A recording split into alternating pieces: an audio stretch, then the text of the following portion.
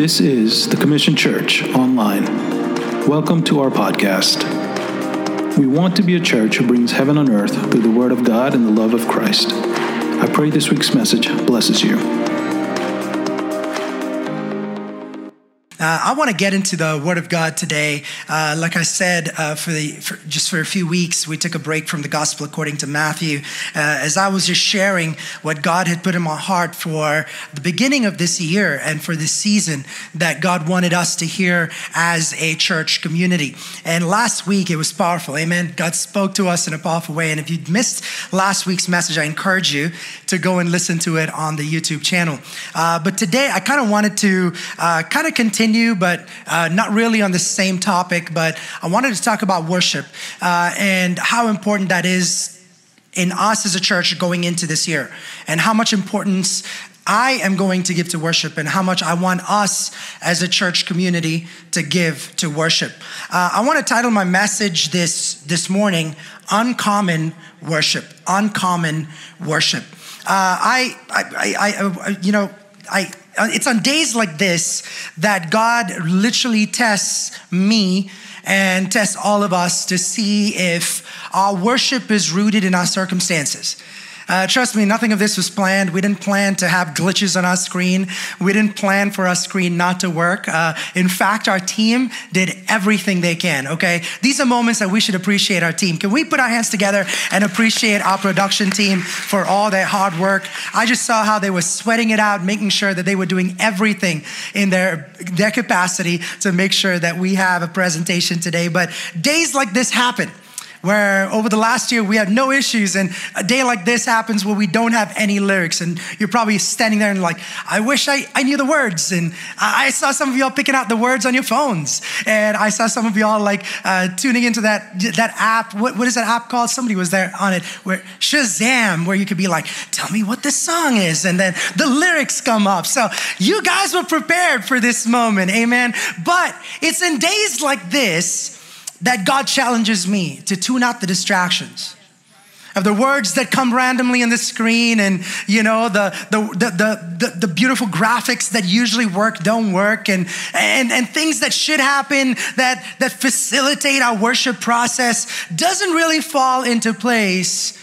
What then happens? Because for us, sometimes worship becomes so common, and worshiping God and praise becomes so common that there's a script. There is a way, there is a certain order. There is certain things that need to happen at a certain amount of time.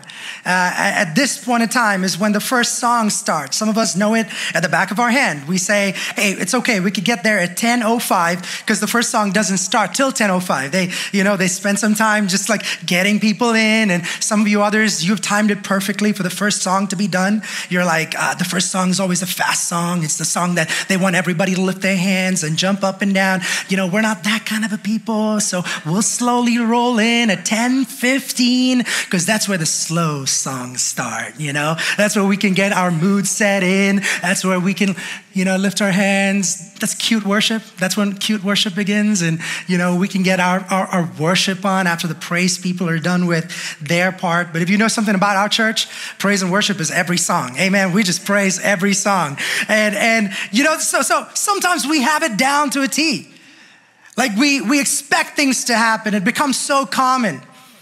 In fact, there is something called a Book of Common Prayer. And for many of you who grew up in a very traditional church, you know what the meaning of the Book of Common Prayer is. And it's a name given to a number of related prayer books that's used in traditional Christian churches. And it was started back in the reign of King Edward VI of England, and it was a product of the English Reformation. And as the church began to take roots, it was something that they had to put in place. It was a prayer book of sorts that included the complete form of service for daily Sunday worship and daily worship as it may be, right? It contained the morning prayer. It contained the evening prayer. It contained the litany, the Holy Communion, and the occasional services, which was baptism and the confirmation and marriage, and all the prayers that have to be said over the sick and a funeral service. There was a list of all these prayers that were provided to the congregation. And this was called the Book of Common Prayer. People knew what to pray for. My parents, for example, they were born again, baptized. They came out of traditional Christian churches that practiced a form of worship like this. As soon as they got in, they knew what time service was starting. They knew what was going to happen next. They knew how many songs were going to be sung. And in many cases, it was the same songs that was sung almost every Sunday. And if not, they knew the order of songs. They knew how long it was going to take. They knew what time they were going to get out of church. Not like us. They knew what time they were going to get out of church. They knew that if they had a lunch appointment on Sunday, they were going to make the lunch appointment. If not, the pastor was fired. All right? So we grew up in churches like that. And that was the Book of Common Prayer. We don't have a Book of Common Prayer, but I'm guilty of it sometimes, that we get caught up in worship to where worship can become very common. It becomes so common that we don't regard worship with the importance that we need to give to worship. In 2 Samuel chapter number 6, it's a passage of scripture that I have read so much. I have preached from this stage so much. And yet, as the Holy Spirit spoke to me about it last night, I threw my hands up in the air and said, God, not again. Why would you want me to preach from this passage yet again? And I want to remind you something. Everything I'm going to say today, you probably have not heard before. For me, have not heard before. I don't want to make that blatant statement. You've not heard from me because the way I heard it from God was a fresh way that I've never heard it before. And that's the beauty of the Word of God, is when you submit yourself in worship and prayer and the reading of the Word, God reveals things to you that you've never seen before. I've read the Bible so many times before from cover to cover. But this year, I'm really behind. For those of y'all who know, I'm really behind. But as I read it year after year, there is a new understanding and a revelation that God gives me as I progress through certain passages of Scripture. In 2 Samuel chapter number 6, we learn of this man called David in the Bible, and some of us are familiar with this name, and some of others are probably not. So I'll give you a gist of the story after I read this passage. So here's a beautiful opportunity. No verses on the screen.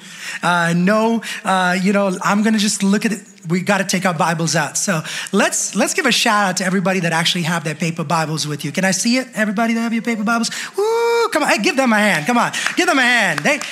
Good. Now, how many of y'all have your digital Bibles with you? That should be Come on, give them a hand. Come on. Give yourselves a hand. There you go. Hey, nothing wrong with either. Nothing wrong with either. We're not being hyper-religious like that, okay? But whatever form of Bible you have, can you please go ahead and turn to 2 Samuel, the book of 2 Samuel, chapter number 6. And we'll begin with verse number 6. And I'll kind of give you some backdrop after we read, but let's start at verse number 6. And this is what the Bible says. And when they came to the threshing floor of Nacon, so a group of people, the army, and a bunch of people are carrying the Ark of the Covenant. The Ark of the Covenant was the presence of God back in this time that we're reading it in. And the Bible says, Uzzah put his hand to the Ark of God and took hold of it, for the oxen stumbled. And the anger of the Lord was kindled against Uzzah. And God struck him down there because of his error, and he died there beside the ark of God. Hello, church. I am glad we don't live in those times anymore. I'm thankful for grace. I'm thankful for the cross. I'm thankful for Jesus Christ. Amen. His anger was kindled because somebody messed with the presence of God. Verse 8, and David was angry because the Lord had broken out against Uzzah, and the place was called Perez Uzzah, or the breaking of Uzzah, to this day. And David was afraid of the Lord that day, and he said, how can the ark of the Lord come to me? So David was not willing to take the ark of the Lord into the city of David, but David took it aside to the house of Obed-Edom, the Gittite, and the ark of the Lord remained in the house of Obed-Edom, the Gittite, for 3 months. And the Lord blessed Obed-Edom and all his household. And it was told to King David that the Lord had blessed the households of Obed-Edom and all that belongs to him because of the ark of God. So David went and brought up the ark of God from the house of Obed-Edom to the city of David with rejoicing. Now I want to jump to John chapter 4, verses 23 real quick before I get into this. John 4 and verse 23. You're going to go all the way to the New Testament. I'm going to wait for you. John chapter number 4 and verse 23. It's Matthew, Mark, Luke, and John. John chapter 4 and verse number 23. But the time is coming, indeed it's here now, when true worshipers will worship the Father in spirit and in truth. The Father's looking for those who will worship him that way. He is looking, listen to this, he's looking for those. Someone say he's looking for those. God looks for worshipers. I want to remind somebody that today. Don't just think worship is a passive thing. It's not. He is looking for worshipers. Someone say he's looking for me. He's looking for those who will worship him that way, in spirit and in truth. That's the way, in spirit and in truth. If anybody knows about this man called David, a lot of y'all know him as the shepherd. For some of us, we know him as a king. But in whatever way or form we know David, it's important to understand that David was somebody that God worked with, and God intervened with, and God had rendezvous with, even before God took him to heights of fame and popularity and blessing per se. It's something that we have to understand in our personal lives and our spiritual lives is this, that God had to teach David privately before he even took him publicly. This is landmark because it is true for the Christian as well. You know, before David became anyone, he was a no one. Before David became somebody significant, he was somebody insignificant. I want to remind people today that seasons of aloneness are important. Seasons of darkness and seasons where nobody's around you, and seasons where you don't have community, and seasons where God is teaching you lessons, and seasons of loneliness are seasons that God ordains in your life, because it's in those seasons that God can reveal himself in so much more of a deeper way than when you're around people and have distractions. So many of the blessings that God gave David and the building up of David happened behind closed doors. A lot of what we see happen to David is public stuff. We see Goliath, and we see Saul, and we see all these triumphant entries and victories that God grants to David. But all of that is stuff that happens in the public, but not a lot of people know what David had to endure in his solace and in his private life. I want to remind somebody today that private victory comes before public victory all the time.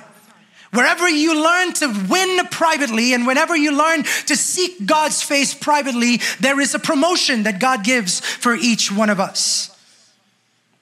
The thing about giftings and talents and what you have on the outside is that your gift can take you places that your character cannot sustain you.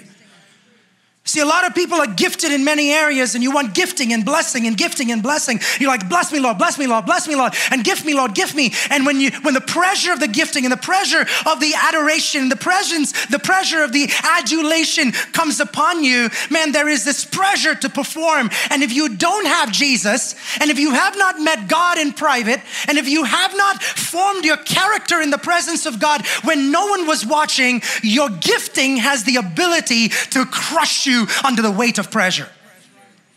So a lot of us, the world will tell us it's talent that's important. It's all of this fluff that's important, when God reminds us, no, it's what I do with you in private that is so much more important. I'm encouraging some of us to go into solitude moments and moments of aloneness and moments of loneliness where you can embrace it and say, God, I want to use these moments to get closer to you so that you can shape my character, so that when the moment of pressure comes, I will not crumble, I will not be crushed, but I will be able to sustain the weight of the pressure because character was already built.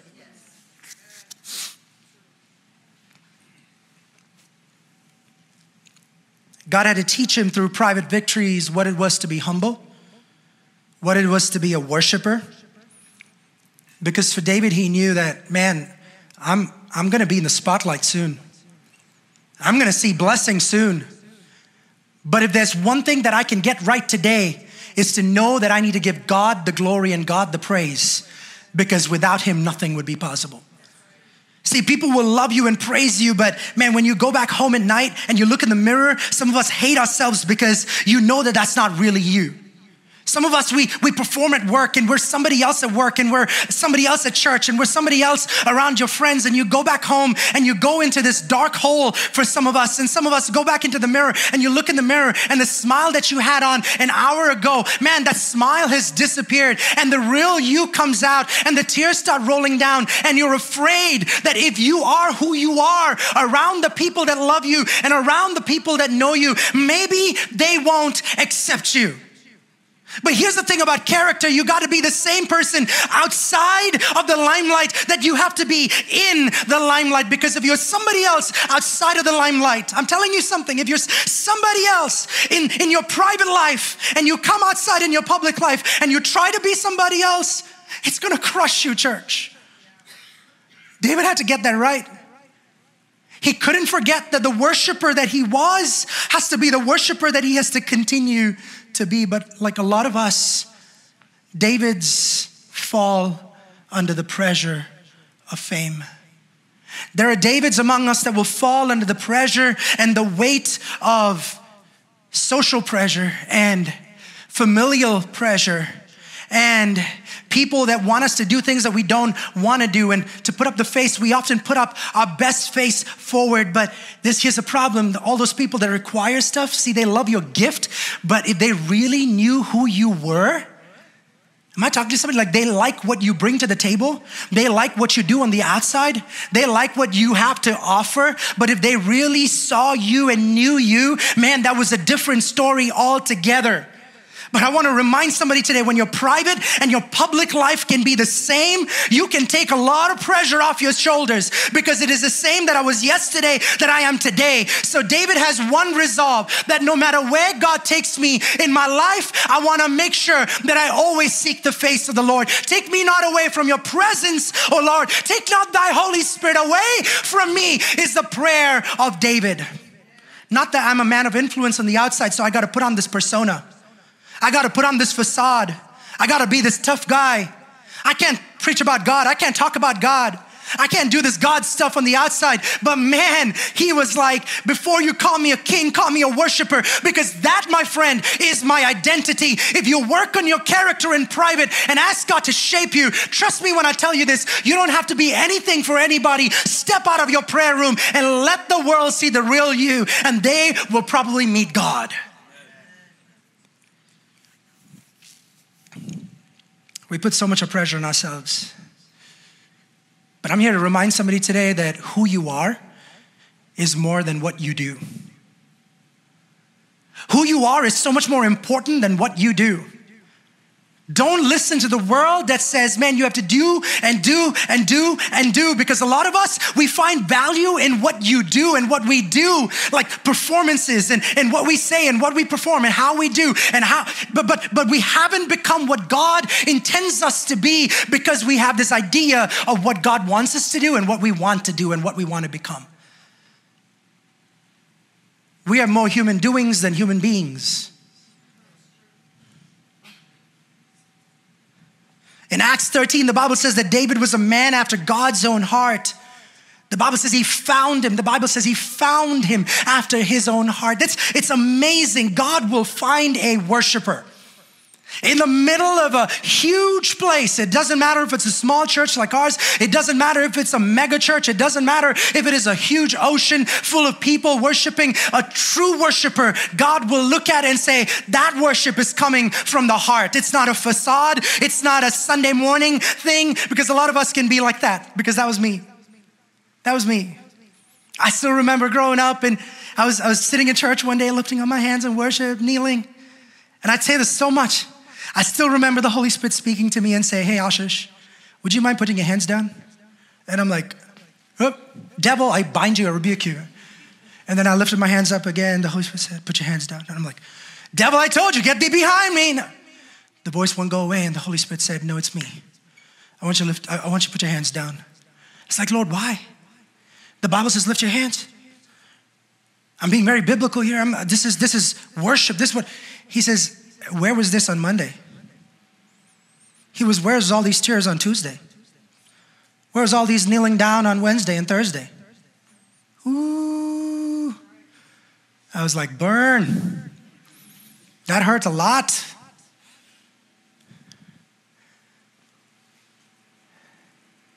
Because we can do that on a Sunday morning. It's possible for so many of us because that's what we're taught.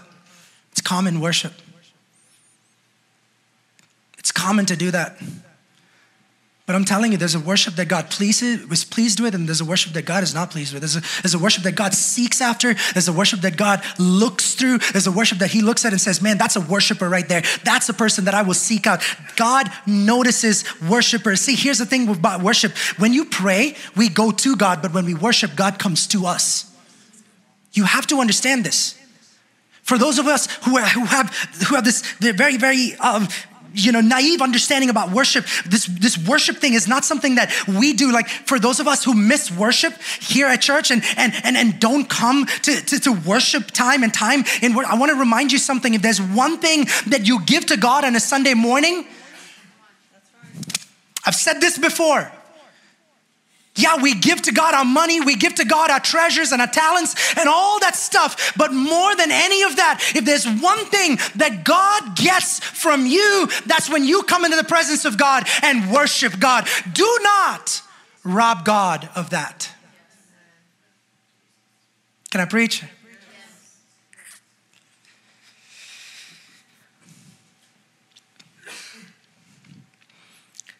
Man, I remember the first time I let go in worship. I remember the first time that I looked at God. It was a few months after that experience that I had with the Lord where I had to go back in and search my heart. And I remember tears running down my face, ugly crying. But the first time ever that I felt completely free. Like you have no idea. The first time I didn't care about people around me. The first time I didn't care about, hey, is this something that I'm doing throughout the week, that I'm doing here and replicating on a Sunday morning? First time that I didn't have guilt, I didn't have shame. It was the first time I knew that it was the same person that you see me during the week, the same person that my parents see me, the same person that my wife sees is the same person that is worshiping on a Sunday morning. There was a lot of pressure. Like I want to remind you, sometimes we stand in worship, we stand in church, and we wonder what people are doing. Why are they raising their hands? Why are they jumping up and down? And if you were here for the first time, you saw that we're an energetic bunch, or most of us are. Like I was singing out of tune. Like Jeff and I, we were standing next together. Man, we were singing in like pitches that are not even like human. Okay, both of us, we were competing with one another. It's not our gifting, but you know what? We do it anyway. Because you get to that point where you're like, I don't care. You're like slapping people around you. I'm like, so, my bad. You don't, because here's the thing, y'all. Like never judge someone's worship because you have no idea where they've been, what they're going through, or what they're going to go through. And that's my life. When I worship God, I know where I've been, and I know that it's worship that has got me through the fire. It's worship that has got me through those giants. It's worship that got me out of the snare of the fowlers. Come on, somebody. It's worship that made sure that God gets close. It's worship. It's worship. So never will you ever find me judging somebody for the way they worship. If you don't worship, I'll encourage you to worship. But if it's a Hannah that just cries and cries and cries in the presence of God, I'm never going to look at her and tell her to get up and sing because only she knows what she's going. Come on, am I talking to somebody today?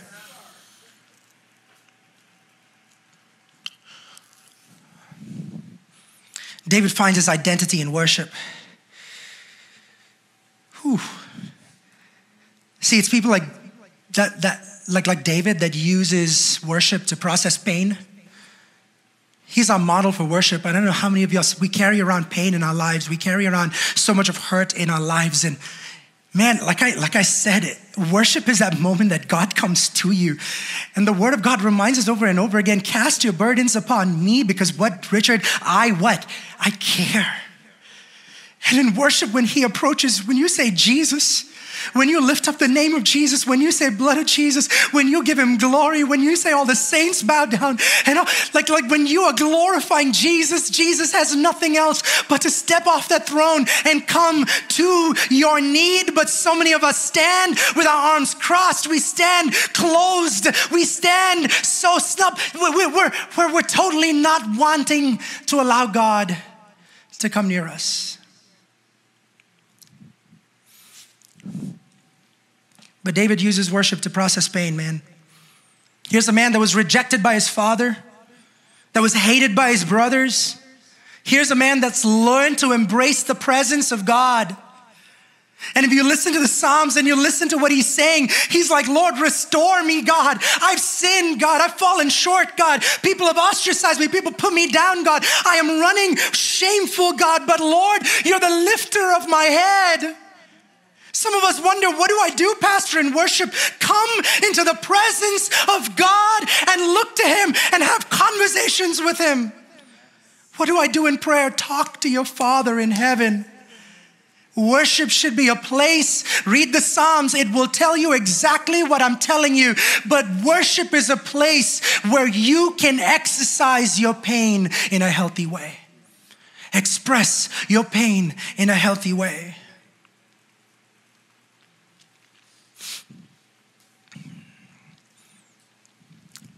Here's the thing. Pain will drive you to something beyond you all the time. For some people, it's substance abuse. For some people, it's relationships. For some people, it's jobs. For some people, it's cities. I know people that have just jumped cities and cities and cities and cities to try to find peace. With his relationship with the world weakened, his relationship with God deepened. Like if some of us are wondering, how do I get my worship on, Pastor? Like tell me how you work. Tell me how are you having a pep in your step? Man, 2 weeks into fasting, you have strength like that? Oh, I sure do. Because in the presence of God, there is no weakness, y'all. Don't think that all of us have it together. Like just because these worship leaders and Alex is like singing and jumping and, Jenny's like worshiping, you think that their lives are all rosy? Like you think that they have like a fat bank balance? Like you think Alex is like the richest man on earth? Like he might be. I'm not saying like he has like this.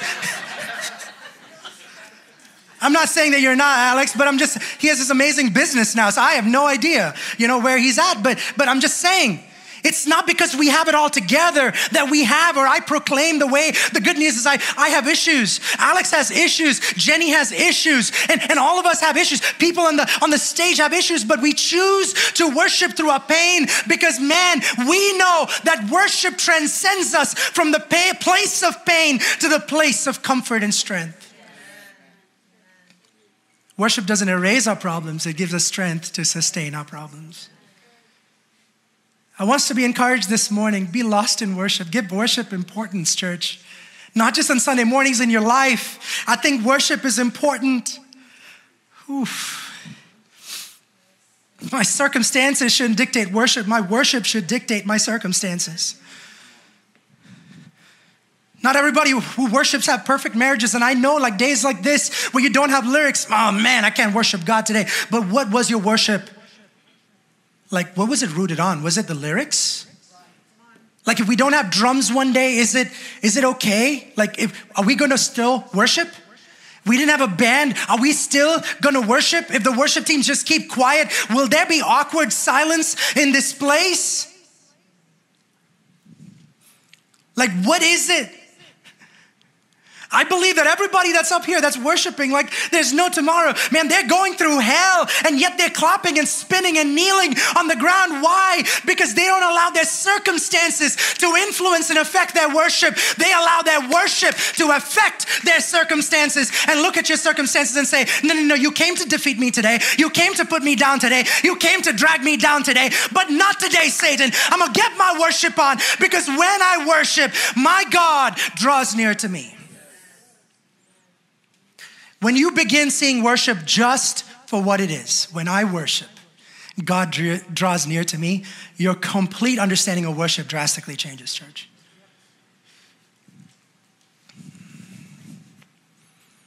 When I place my burdens on him, My mom would always say that. We'll be running late for church and be like, I do not want to miss worship. Like she's watching online now and she will tell you, if there's one thing that she got mad about on Sunday mornings and she wouldn't hesitate to give me a whooping about, it was because I wouldn't take her to church on time. Be like, I'm late because of you. Some of you are like poking your wife and your husband like real frantically right now. God loves worshipers. Isaiah 43 and verse 21, the Bible says this, the people who I formed for myself, that they might declare my praise. Can I talk to somebody right now? It's simply put that way. People will tell you, oh, we were not created to worship. I don't know where you get that from here, from Isaiah 43. Let me read it again. The people who I created, I formed for myself that they might declare my praise. Church, we were created to, come on somebody. We were created to worship. Somebody say, I was created to worship. We were created. Every time you worship, you are fulfilling your purpose and your calling. I'm going to repeat that for those of you. Every time you get into the presence of God and you worship God, you are fulfilling the purpose that you were created on this earth for. Gosh. You begin to walk in your assignment every single time you raise a worship to God Almighty. Come on. Though David started strong in his heart, man, he was a worshiper in his heart. He knew what worship meant. Even though he was a king, he was a worshiper. But many of us, his heart starts to wander. The presence of God becomes common to him. With roles and responsibilities and the crown, the weight of the crown weighing down on him, there is a chance and the possibility. With the busyness of work and the promotion and the kids' clubs and the practices and the stuff that we need to take them to and date nights and investment into marriages and keeping up with friends and watching the Kardashians. That came out of nowhere. I said keeping up with, and then I was like, the Kardashians for sure. Let's throw that in there too. But we didn't hear any amens because you know you watch them.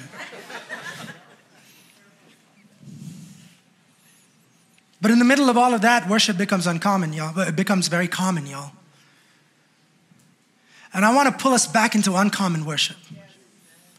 I want us to come back into what uncommon worship really means. And see, any good thing can become common. Your brand new car will become common one day. You're going to stop washing that car.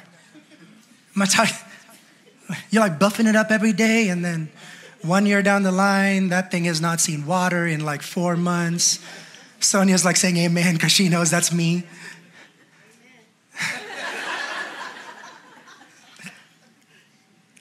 See, y'all think I'm preaching to y'all. I'm preaching to me, y'all.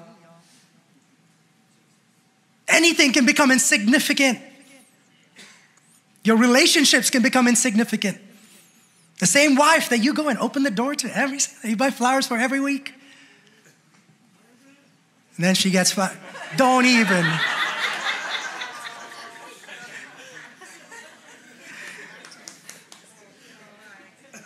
I'm telling you, I'm preaching to me, y'all. Anything that becomes insignificant and common can lose value. It's lukewarm. That's what the Bible talks about. You're lukewarm. It's not hot. It's not cold. It's not amazing. It's neither amazing. It's not terrible. It's just cute. And for a lot of us, we're okay with cute worship. I'm just coming to the presence of God and I'm just going to be like worshiping. I just want to get my worship on. And then after a few songs, I'll just sit down because I'm going to be like in my zone.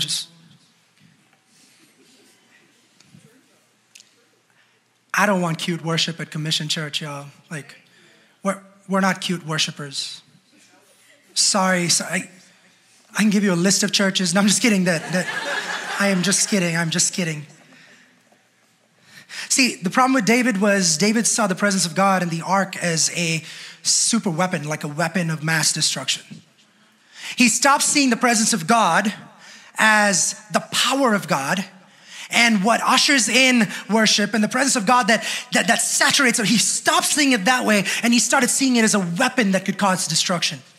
Because if I could go into this history, he's seen this in different places, causing destruction and harm and everywhere. This was the instruction of God. I'm going to break this down. The instruction of God was this: take this ark, which has my presence everywhere you go. And every place you go to, you will have victory. God is going to bless you. God is going to honor you. You know what happens out of nowhere? The Philistines kind of catch on to this. Their enemies, the enemies of the Israelites, catch on to this, and they were like, we can't let them keep winning. And they knew exactly what the formula was. This particular thing is causing them to win. So what do? They steal the Ark of the Covenant. They steal the Ark of the Covenant. They're like, we got this. Huge history behind this. Okay, they go back. David says, I'm tired. We need the Ark of the Covenant back. So they take the Ark of the Covenant back, and then they bring it to the house of this man, and they put it in there. And the name of this man was Abinadab. Okay, before this story even happened, this man called Abinadab in 1 Samuel, they put it in his house, and it was there for years, decades, that this Ark of the Covenant was there. Think about it for a second.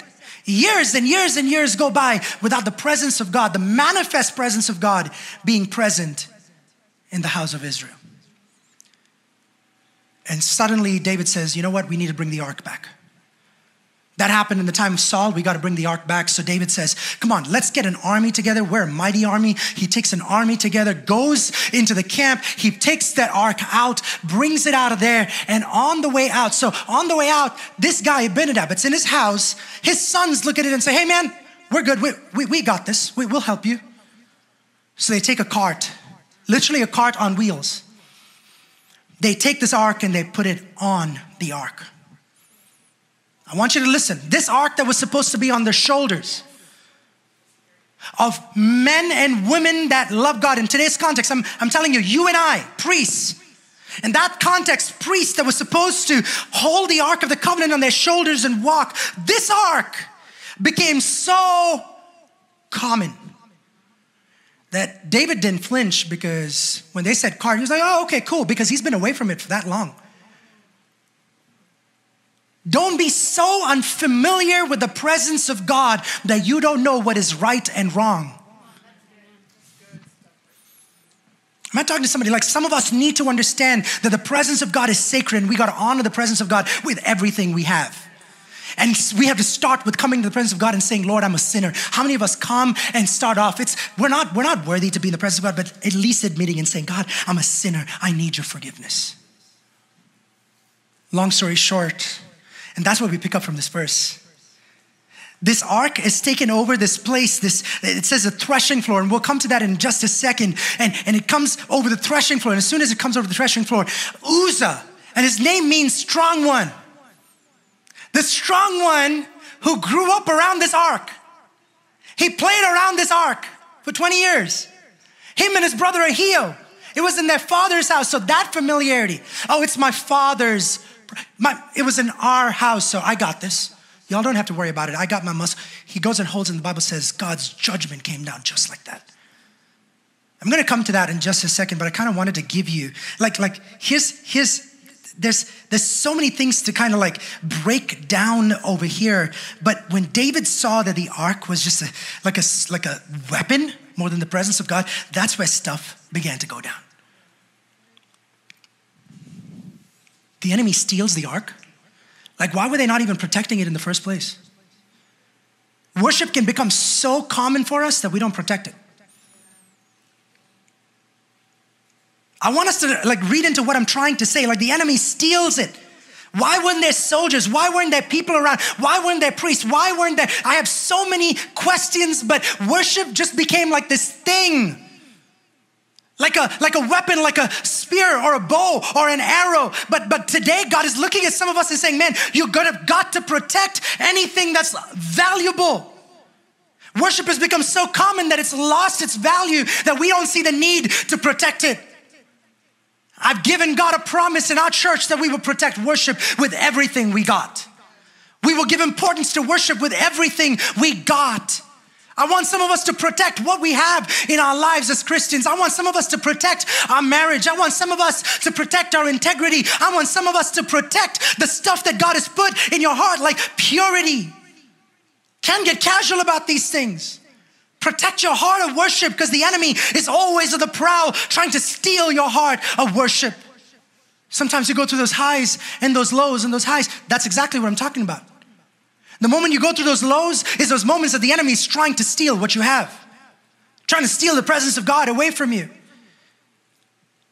Why did the enemy try to steal it? Why did the other guys try to steal it? Not because they wanted the ark, but they wanted what God did through the ark. They were like, oh, the ark brings victory. Let's bring the ark here and let's make sure God gives us the victory. See, the enemy didn't want God. They wanted what God could do through them. This is important through it. This is important because so many of us, we live off the praise and we live off the worship and we live off the praise and the prayers of our parents and people of faith that went before us. For some of us, it's our parents. For some of us, it's our spouse. Oh, my spouse is praying. My spouse calls everybody for prayer. My spouse prays every single day, so we're good. No. This is important as a community to come together. It's important as a family to come together. You can't just rely on what's being given or what's out there. See, I need God more than what he can do for me. I need God. I need him. Don't separate God's blessing from God. This is a cardinal sin that we can make. Please don't. Like the same blessing that he gave you has the potential to destroy you if you separate God from your blessing. God's blessing will give you a house. God's blessing will give you a spouse. God's blessing will give you a kid. All these things are God's blessing, but God will give you a house, but only God. If God remains in the equation, can he make it a home? God can give you children, but only God can make them arrows in your hands. God's blessing will give you a spouse, but only God can give you the love inside of you to love her. Blessing can grow this church, but God's hand is important to sustain a church.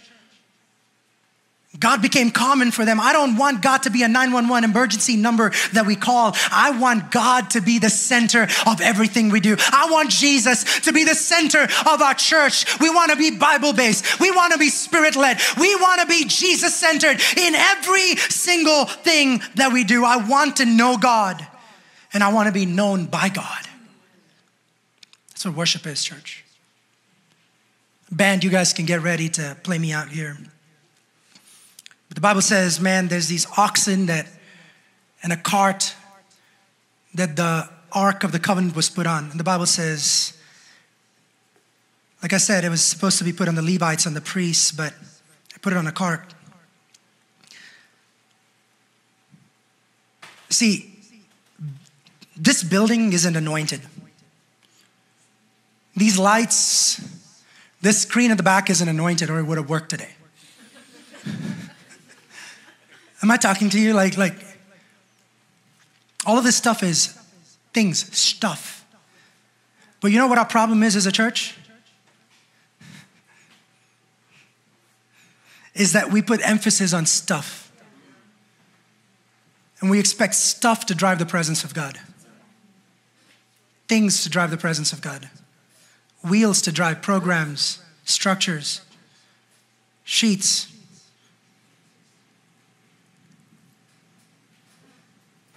The building is anointed. The lights and the screen or the drums are not anointed. The anointing is in you. It was so common that David was okay putting it in an oxen. Here's the thing. The moment you equate what you have with God or the presence of God in your life, man, with the blessing, #blessed, man, the house you have with God being in your life or the job you have with God being in your life, man, you're going down a slippery slope. But I want to encourage you today to have God and put God at the center of everything that you do. Because the moment you equate what you have with God's presence in your life, you have traded God for an idol. When you take God from you and put it on these things, your purpose of worship gets squashed. All of this other stuff begins to get your worship. I worship God in theory, but no, I'm worshiping these things because I'm equating these things to the blessing of God. We've replaced God with stuff, but I want to remind you, God doesn't dwell on stuff. He He dwells on his people. Like, need I remind us of Exodus 25:8, which says, have the people of Israel build me a holy sanctuary so I can live among them. And the Bible reminds us that we are the temple of the living God today. And I want to remind you, God wants to live inside of you. Don't seek after blessing, seek after him, because blessing is the byproduct of God's presence in your life. He wants to sit on your shoulders. So they walk over this threshing floor. The threshing floor is critical to the Christian. I'm going to finish with this. The threshing floor is probably the most important part of the story, because the word used over there is literally a hard place. It was this big pad, like you would, in today's language, you would probably say concrete pad, but it was this huge pad that was hard. It was a piece of stone, literally a huge piece of stone that these guys purposefully went over. Traditionally, that wouldn't be a passage you would take. You would avoid that. But God made them pass over it. Can I tell y'all something today? This is what the Holy Spirit told me, and I wrote it down, and I want you to write this down. It's only in a challenge that you find out if he's really on you or he's on your stuff. It's only in the middle of a challenge that you'll find out if God is on you, if he's with you, or if he's just on the stuff that you want him to be on. If you hit a hard place, know that as long as the presence of God is upon you, man, he is not going to cause your foot to dash up on the stone.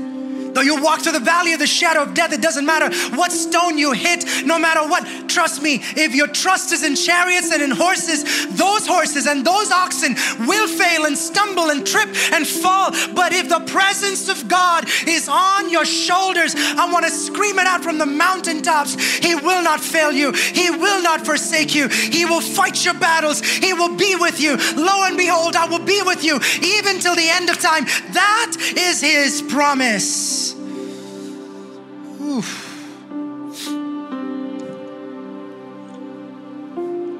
The threshing place was where they would take all the wheat and they would literally smack it in the ground, and the chaff would separate from the wheat.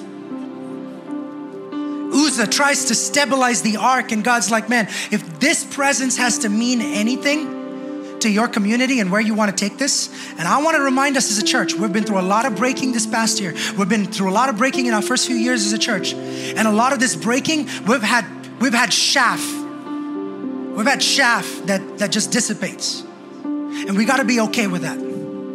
Because that's the process in which God says, I am setting you apart.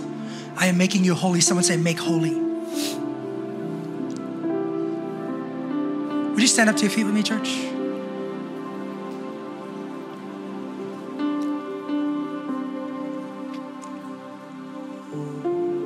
Some of us, like Uzzah, we're trying to flaunt our strengths in the presence of God. And God's like, man, I don't need to see your resume. I know exactly who you are.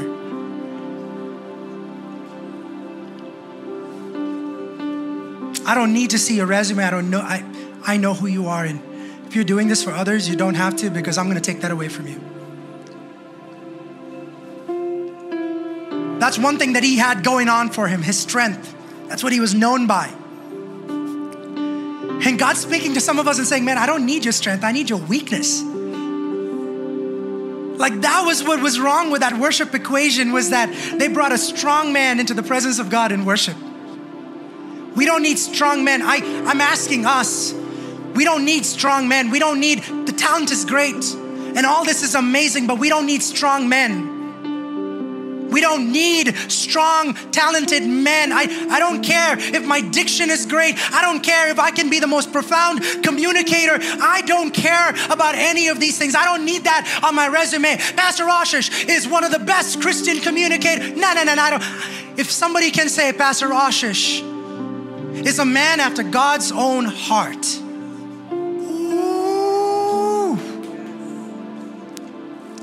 all these plaudits, all these medals, I will lay it down. I will lay it down any day to trade it for God looking at me on one day and saying, well done. My eyes scan to and fro the earth, for worshipers. And this is the worship that I'm pleased in. In John, he says, those who worship in spirit and in truth, forgetting about everything else. I want us to be a church that knows that if we give God worship, God will come. He will come. Stop holding yourself back. What is holding yourself back? What is holding you back? Like, lay it at the altar and say, God, would you take complete control?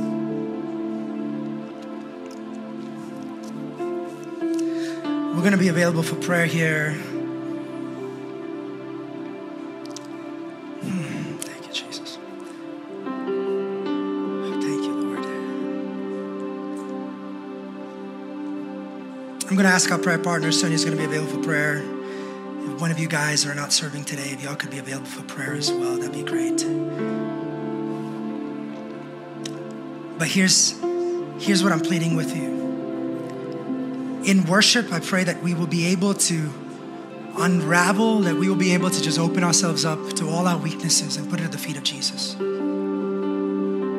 Let's make worship uncommon. Am I talking to somebody? Like, let's be fed up with the common. Let's be fed up with the mundane, with the usual, the book of prayer, the order, the structure, and say, God, I'm gonna let you go. I'm gonna let go. We were talking about this yesterday. Like, some of us, we'd have no idea what to do when the Holy Spirit just starts moving in this place. I'm just being very honest. This is a very blunt moment. I would love to talk about this. Some of us have no idea what to do. It might be that when the worship team stops singing and no one's singing through the mic and you're like, oh, what do we do? Do we sit? Do we stand? Do we raise hands? Process pain. Sing your song. That's a moment of worship. Like, you don't need circumstances to lead you into worship. You don't need circumstances to dictate your worship. If these lights go off and if these instruments go quiet, I want to see the most powerful form of worship in this place where signs, wonders, and miracles will happen, because worship is not on strings. Worship, these are all instruments. It's literally instruments, but worship begins from the inside. That is what God is pleased with. So in moments of quiet where nobody knows what to do, start singing your song. Start singing about what happened yesterday. Start telling him about what you were upset about your husband yesterday. Start telling God about that and start reminding yourself, and always put your problem with the promise. Am I talking to somebody? You can worship God when you know the word. Every song that we sing in worship is rooted in the word. Am I talking to somebody? Like, I make sure that our worship team will not sing songs that are not biblically sound. Everything comes from the word. If you know your word, songs will automatically come out. Lord, this is my problem, but you are my solution. Oh, come on. In moments of quiet, learn how to worship God. Over these last 2 weeks, God's given me a song. Like, I'm singing this like in the hallways. I'm singing it here. It's a song not even in English. That's a weird thing. I would never like come up with a song in my own native language. But in prayer, like, God revealed to me like a few words in my own native language, the language that I grew up with, my parents' language. And I've just been singing. It's just one line and I've just been singing it. And translated to English, it means to see your face, oh Lord. That's all I want to do. Last 2 weeks, I've just been singing that song. And you have no idea how God has visited with me in such a supernatural way. We're gonna spend some moments in worship. If you wanna linger, just worship for some time. We're not in a rush. If you wanna go check your kids out, bring them back here, you're welcome to do that. But I'm gonna have the worship team just continue in a moment of worship. I'm gonna pray for you. I'm gonna bless you. I'm gonna give you the benediction. I'm gonna allow you to leave. But if you feel in your heart that you would like to linger for a few more minutes and just be here in the presence of God, would you consider doing that? Because I believe in my heart there is healing, there's breakthrough. And if y'all need prayers, Sonia's gonna be here. I think Jeff and Vicky are gonna pray. So just go ahead and just pray. And whoever it is that's part of the prayer team, just come and just surround people today. If you need prayers, don't stand where you are. Like I said, when you come, God will come. God will visit. Father, we thank you for what you're doing in this place. God, as we surrender ourselves in full worship and in complete abandon, I pray, God, that you will reign in the praises of your people. I pray more of Jesus, less of us. Hide us. Hide our insecurities. Hide our pains. Hide all the stuff that we're going through today. And I pray that our circumstances will not dictate our worship. Our worship will affect our circumstances. We thank you for what you've done and what you're going to do. Our glory and honor be unto you. We give you praise. We give you glory. Let us be a house of worship. Let us be a house of miracles. Let's be a house of tangible and, Lord, just extraordinary signs, wonders, and the hand of God moving in this place. We thank you for what you've done and what you're going to do. Church, may the Lord bless you. May he keep you. May he cause his face to shine upon you. May he be gracious to you. May he lift his countenance your direction. May he give you peace that passeth all understanding. In Jesus' name we pray. Amen. Thank you for listening. We love bringing you the word on so many different platforms. We are so thankful for what God is doing in and through us. We'd love for you to subscribe so you don't miss out, and don't forget to share this message if it has blessed you.